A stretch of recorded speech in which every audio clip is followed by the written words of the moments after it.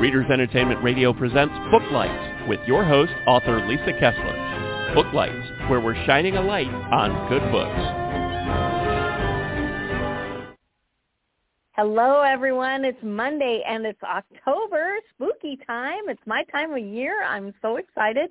All month, we are devoted to horror for Halloween, and I was so excited because Lisa Morton agreed to come back. She is a Halloween expert, and we got to chat last year at the beginning of Halloween time, and I had such a blast that I was eager to invite her back, and she has a new book to tell us about, too. So if you've never read Lisa yet, you're in for a treat, and I'll read her bio here so you can get to know her. She is like everything Halloween. It's very exciting. So she is a screenwriter and an author of nonfiction books and a prose writer whose work was described by the ALA's Reader Advisory Guide to Horror as consistently dark, unsettling, and frightening, which is a huge perk for a horror author.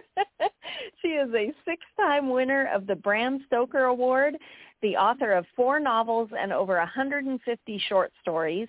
She's a world-class Halloween and paranormal expert. Her recent releases include The Night Terrors and Other Tales and Calling the Spirits, A History of Seances. I think that's what we talked about last year. And her latest short stories appeared in the Best American Mystery Stories of 2020, Final Cuts, New Tales of Hollywood Horror and Other Spectacles, and In League with Sherlock Holmes. Her weekly original fiction podcast, Spine Tinglers, is now live at My Paranormal Network. And forthcoming 2021 is the anthology that we're going to talk about today, Weird Women 2, co-edited with Leslie S. Klinger, and lives in Los Angeles. And I put a link to her website right there on the Blog Talk site. So if you're listening now or listening, you can click that anytime, sign up for her newsletter. She sends out fantastic newsletters, and her website has lots of great content on there, and you can check out her podcast and all the books. And anyway, so be sure to hop over there. I don't want to delay anymore. Lisa, are you there? I sure am, and thank you for that introduction, Lisa. Yeah, thanks for coming back, Lisa. I feel like Lisa fist bump here. It's great to have you back. Oh, thanks. Yeah, we had so much fun last year talking about these seances and so forth that it'll be fun to talk about stuff this year, too.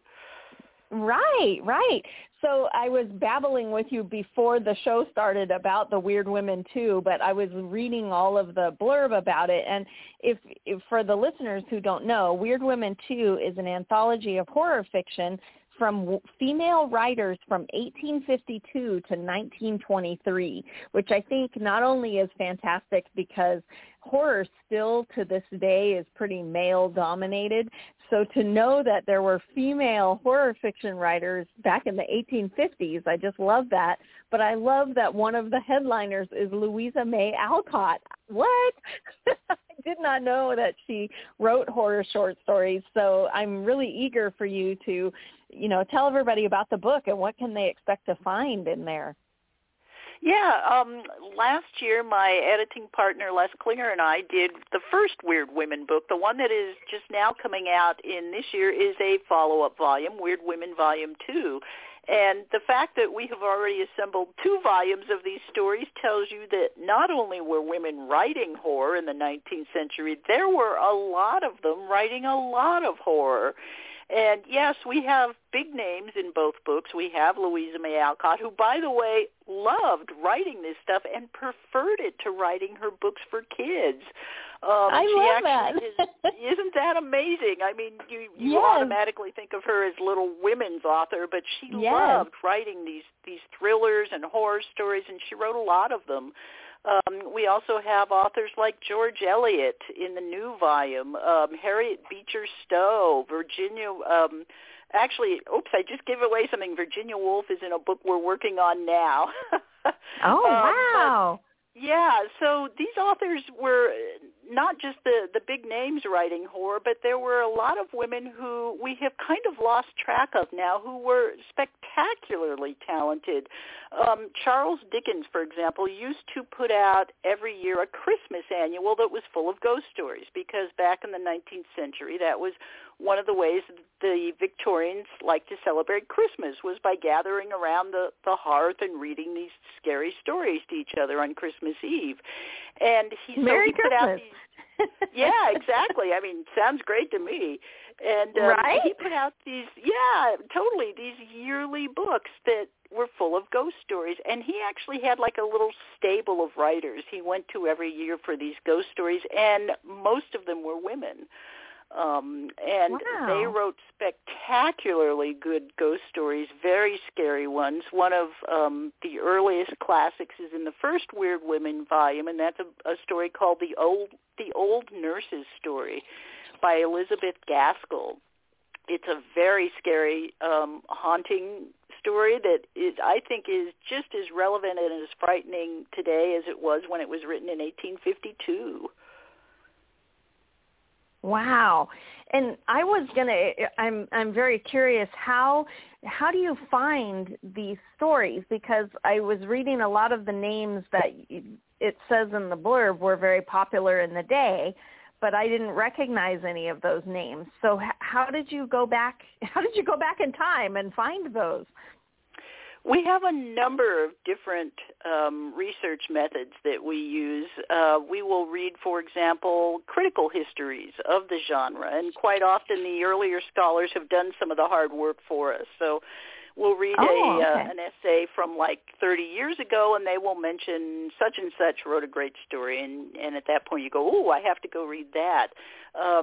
For me, I have an additional resource which has been invaluable. My day job is a bookseller, and I'm a bookseller at a used and rare bookstore in North Hollywood, California. So quite often we'll get something like a 1930s anthology come through the store, and I will grab that and open it up and see something that looks interesting, take it home, read it, and so that's one way. Although in the book that Les and I are just now finishing up, which will be out in 2022, I found my favorite story in the book in a really interesting way. I started looking more into those Dickens Christmas anthologies, and I was thinking, I haven't read all of those. I wonder if there are a couple of little hidden gems lurking in there. And in the process of kind of digging through those, I found a letter from Dickens from 1855 in which he was writing to a friend,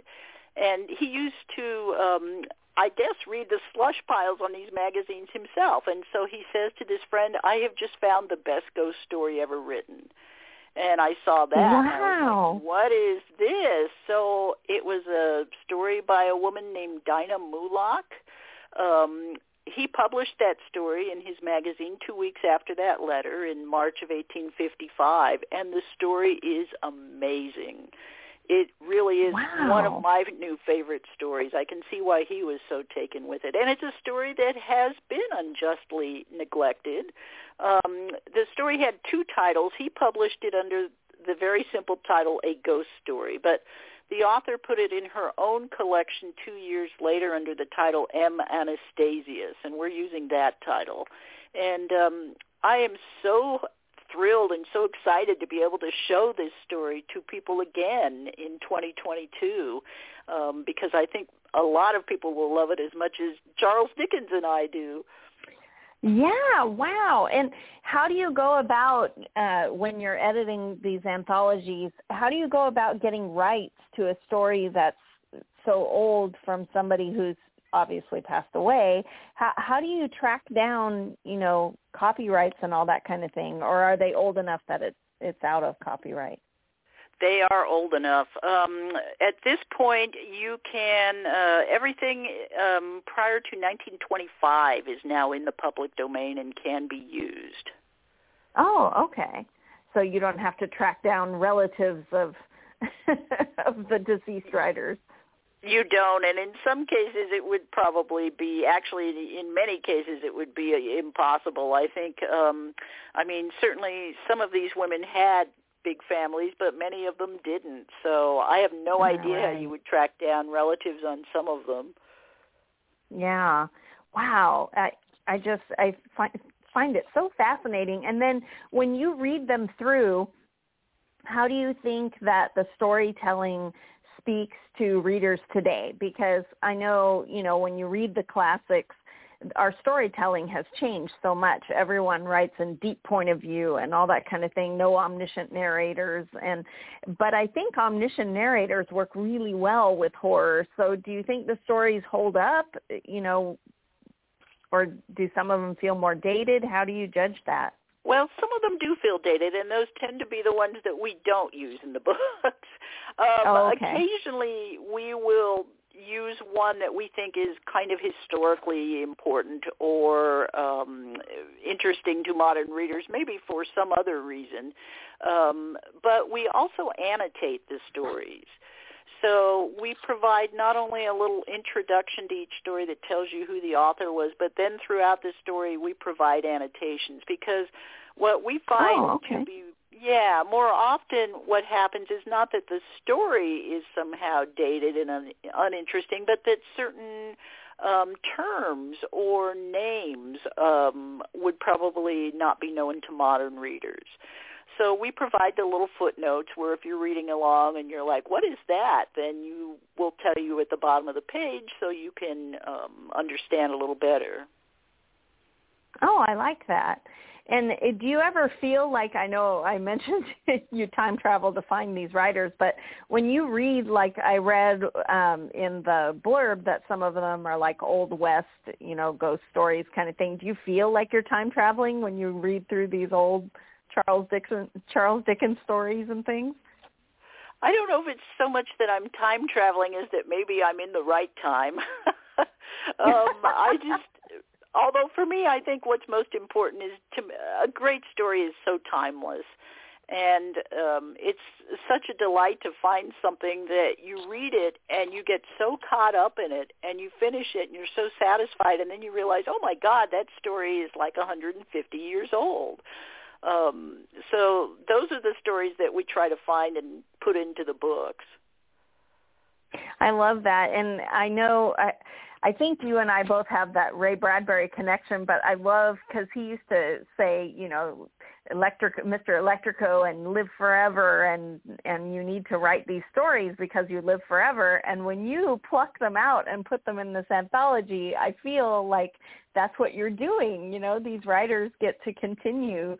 They may have been forgotten, but now they get to continue to live forever. I mean, does that feel, is that a little out there, or does that sort of feel like what you guys do when you pick through these things? No, I absolutely feel that way. And I love the idea that I am giving these remarkable stories a new home with readers who may not have been familiar with them before, and may hopefully will go seek out even more work by these women on their own. Right. Yeah, I love that. And with the internet, you can almost find anything. It's really amazing. And so maybe some of the women's work is, preserved somewhere. It is.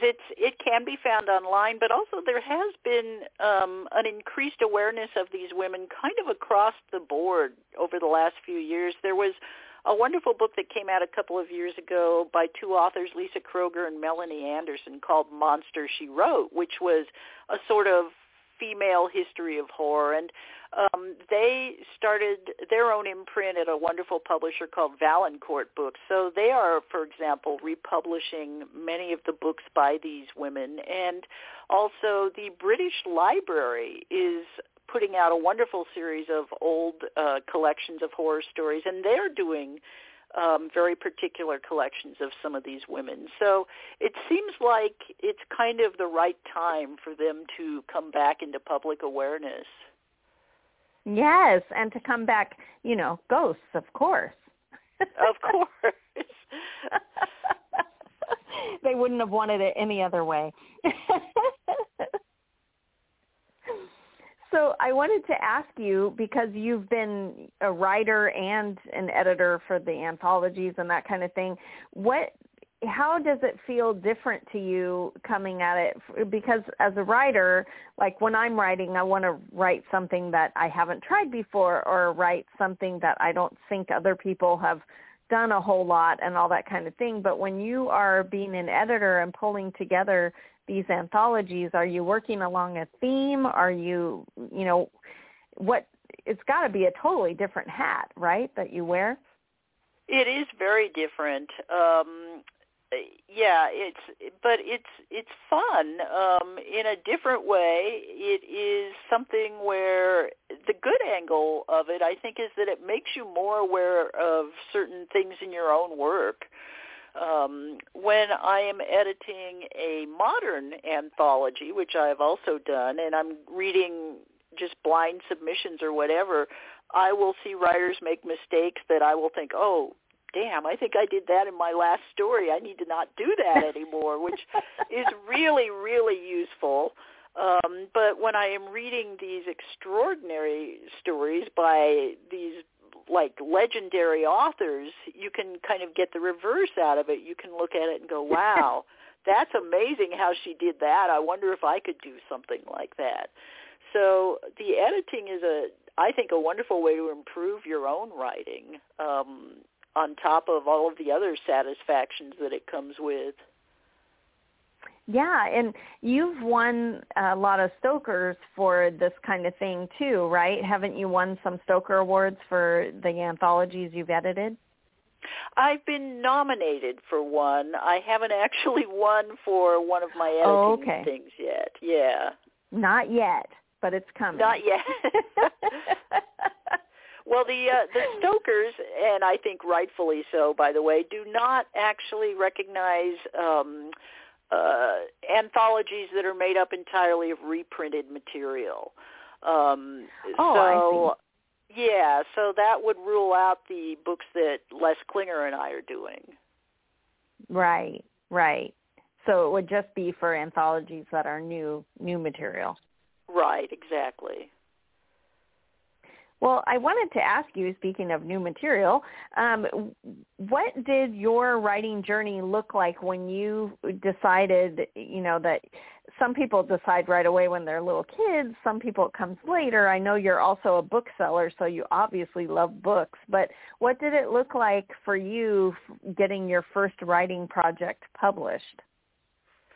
Weirdly enough, I started as a screenwriter, which is really strange considering that I did always love books, and I've been working in bookstores since I was 14. My mom managed bookstores, so it runs in the family. Yeah, she managed actually college bookstores, and when I was a kid, a teenager, she would bring me in during the summer, and I would actually work for stuff rather than pay. So I would get to go home at the end of the week with a used textbook or a little, pen I liked or whatever, and it was great.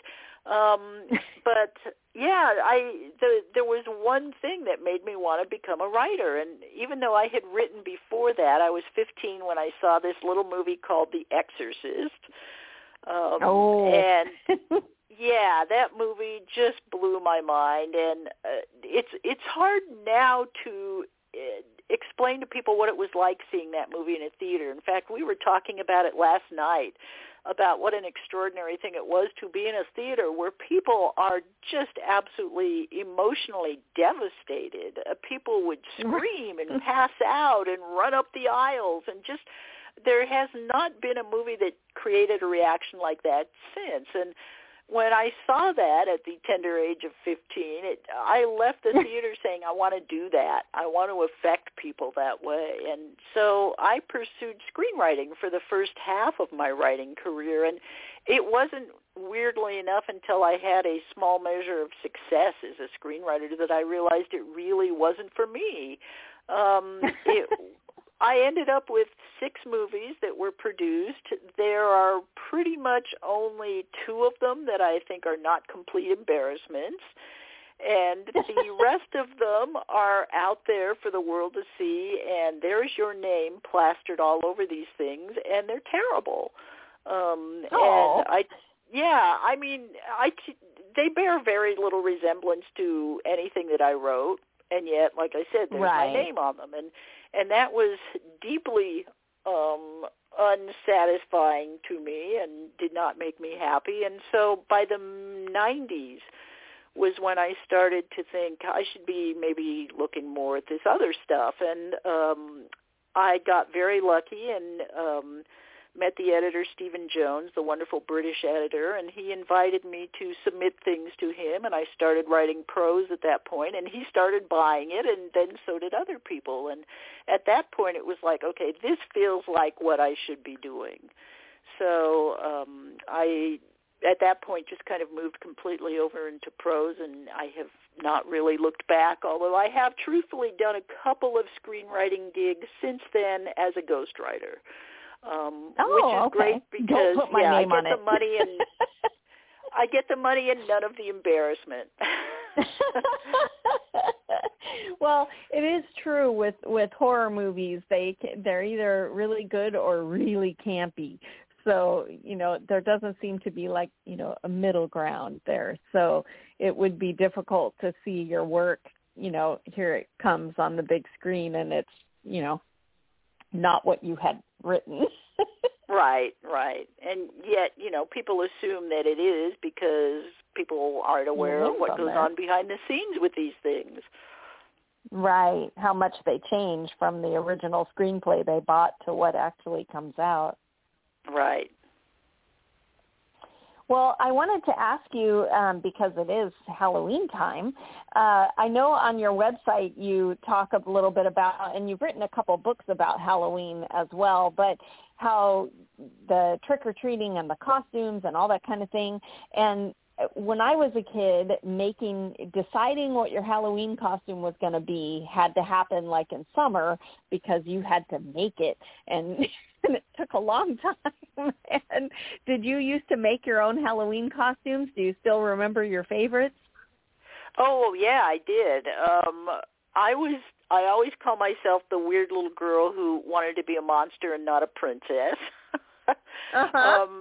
But my two of my favorites, actually, when I was probably about 6, I wanted to be a cave woman, and my dad was a hunter, and we had weird stuff around the house all the time. I mean, even though I was growing up right here in the middle of Southern California, we had stuff like deer pelts hanging around the house. So my parents worked with me that one year to make me a very authentic cave woman costume. Wow. Although where my authenticity fell apart was that I was too small and too little to be able to hold an actual wooden club. So unfortunately, I had to settle for a plastic wooden club. Oh, well. Yeah, right. And then a few years later, I wanted to be a wolf man, and I had no idea. I was not happy with like the plastic mask for wolf men, and I didn't really know how one would go about making a wolfman mask that looked real. And I did this very bizarre thing where I bought a cheap clear plastic mask and glued big lengths of cotton to it. And it actually looked great by the time I was done. And so that was another one of my weird childhood Halloween costumes that I really enjoyed making. Yeah, I actually was a wolfman one year, and my family had a weaving mill, and so there was always tons of yarn lint everywhere, and my dedicated mother helped me. We used double-faced tape, and I had fur everywhere, all over my face, my chest, my hands, everywhere, this lint. I thought I looked fantastic, but anyway, with the flannel shirt, brilliant. And, yeah, yeah, we had torn the flannel shirt and the pants, and anywhere where there was a tear, we had lint in there. So anyway, yeah, it was quite the furry werewolf. And now I write werewolves, so who knew that I imprinted at that young age? It was meant to be. Right, it was all meant to be. But I do think that it's interesting that things have kind of, for the most part, I think most kids, buy their costumes now, but the ones who used to creatively make things, I think went like into cosplay, because my daughter, when she became a teenager, started sewing and making all these. She made amazing costumes to go to Comic-Con every year, and some years she would make multiple so that she could be something different every day. And wow. I would watch all her friends, and I'm like, this is their Halloween, because they get so creative in how to make it look like what, is on an animated cartoon or, or their favorite TV show or movie, or it's really amazing. I would go to Comic-Con in San Diego and see people who made their own Bender costumes from Futurama, and they look like the TV show. I'm just like, wow. And it makes me think, this was the next generation of our 70s and 80s Halloween. I think you're probably right about that. Yes, it certainly cosplay seems to have moved well past Halloween by now. Right. Yeah, they're so intricate and amazing, trying to stay to canon with those Star Wars costumes and all that kind of thing. It's wild. But I would like to think that Halloween started it. In a country like Japan, we have the exact reverse that's happened. In Japan, cosplay was big first, and then Halloween caught on. So I suspect I didn't know that. Yeah, it's huge in Japan. It has been for probably about a dozen years now, and I think with them that sort of natural love of costuming spilled over into the holiday. Right. Oh, I love that. And I need to ask, of course, favorite horror movies to watch this time of year? I'm always doing my annual Halloween movie countdown every year, and I try to swap movies in and out and put in some new, some old, some musical, some funny, some scary. But do you have any go-tos that you love for this season? Well, I'm a huge fan of John Carpenter's original Halloween, which I know is like the most obvious boring pick, but no, that's good. I love it anyways. I saw it when I was very young. I was a film student in college when I saw it, and I've just loved it ever since. I try to watch that every year, but I will give a really odd recommendation this year, which is not a movie but is a limited Netflix series which almost no one has seen, and it's my favorite piece of horror in the last 10 years. Wow. And it's a French series called Marianne. And if you have not seen Marianne, go watch it. Force yourself to read the subtitles. Watch it in the original French language. And it is scary as heck. And it's incredibly original and innovative and moody. It's actually about a female horror writer, so I was predisposed to love it. And it deals with issues like the responsibility of the writer in creating a character that inspires people to do bad things. And it's a wonderful series, and there's an older actress in it who plays a witch, and this actress is beyond brilliant. So, I just cannot recommend Marianne enough. Okay, I'm going to go look for it because I love strange Netflix, although I need to watch Squid Game, apparently. I'm like, what is that? But everyone is talking about it, including my daughter, who said, you've got to watch it. So I need to watch Squid Game as well. But I've heard that one like, too, really? that, and I'm still trying to get to Midnight Mass, but this is my busy time of the year, so it'll be a while before I can sit down with a long series again. November. Yeah, right. So before we run out of time, what's next for you? What's coming up next?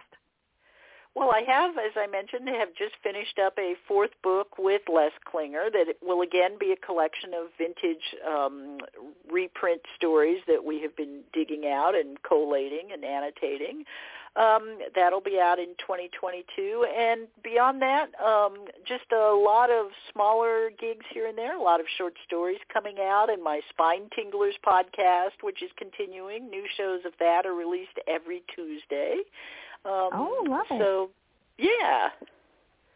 And people can listen to Spine Tinglers everywhere, Spotify, iTunes, everywhere? They sure can. And each week actually has a new quote-unquote celebrity reader. So it's been really fun to be writing these stories, and here's somebody like Naomi Grossman from American Horror Story or Dean Haglund from The X-Files reading these stories. Love it. And they're your stories? They are, yes. I actually am writing new stories for this every week, and they're short, so they're only around 1,200, 1,500 words long. But I try to make them something that would work really well read out loud. They're just fun and fast and entertaining. Love it. So everyone check out Spine Tinglers. Sounds perfect for the season. Thanks so much for being here, Lisa. It was great to chat with you again. I hope you have a happy Halloween. Thank you, and you as well, Lisa. See you later. Thanks for joining us on Booklights. Be sure to connect with us at www.readersentertainment.com for articles, blogs, videos, and podcasts that matter to readers.